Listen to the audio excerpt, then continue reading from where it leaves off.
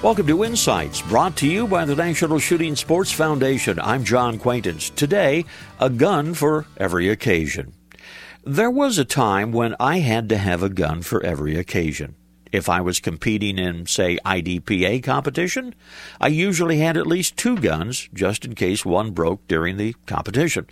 As a deer hunter who enjoys muzzleloader season, I found myself with not 1, not 2, but 4 muzzleloaders, each one of them suitable for deer, 3 of them in the same caliber. The truth is, I liked one, and I used only one. The others were there just in case. My upland bird guns, the same thing. I have several in different gauges. Each, I convinced myself at some point, was needed for a specific type of hunting. As a result, none of them got much use except one.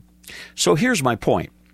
Looking back, I think of the saying, beware the man with one gun. He probably knows how to use it. So I have recently tried to appreciate the common sense of that statement.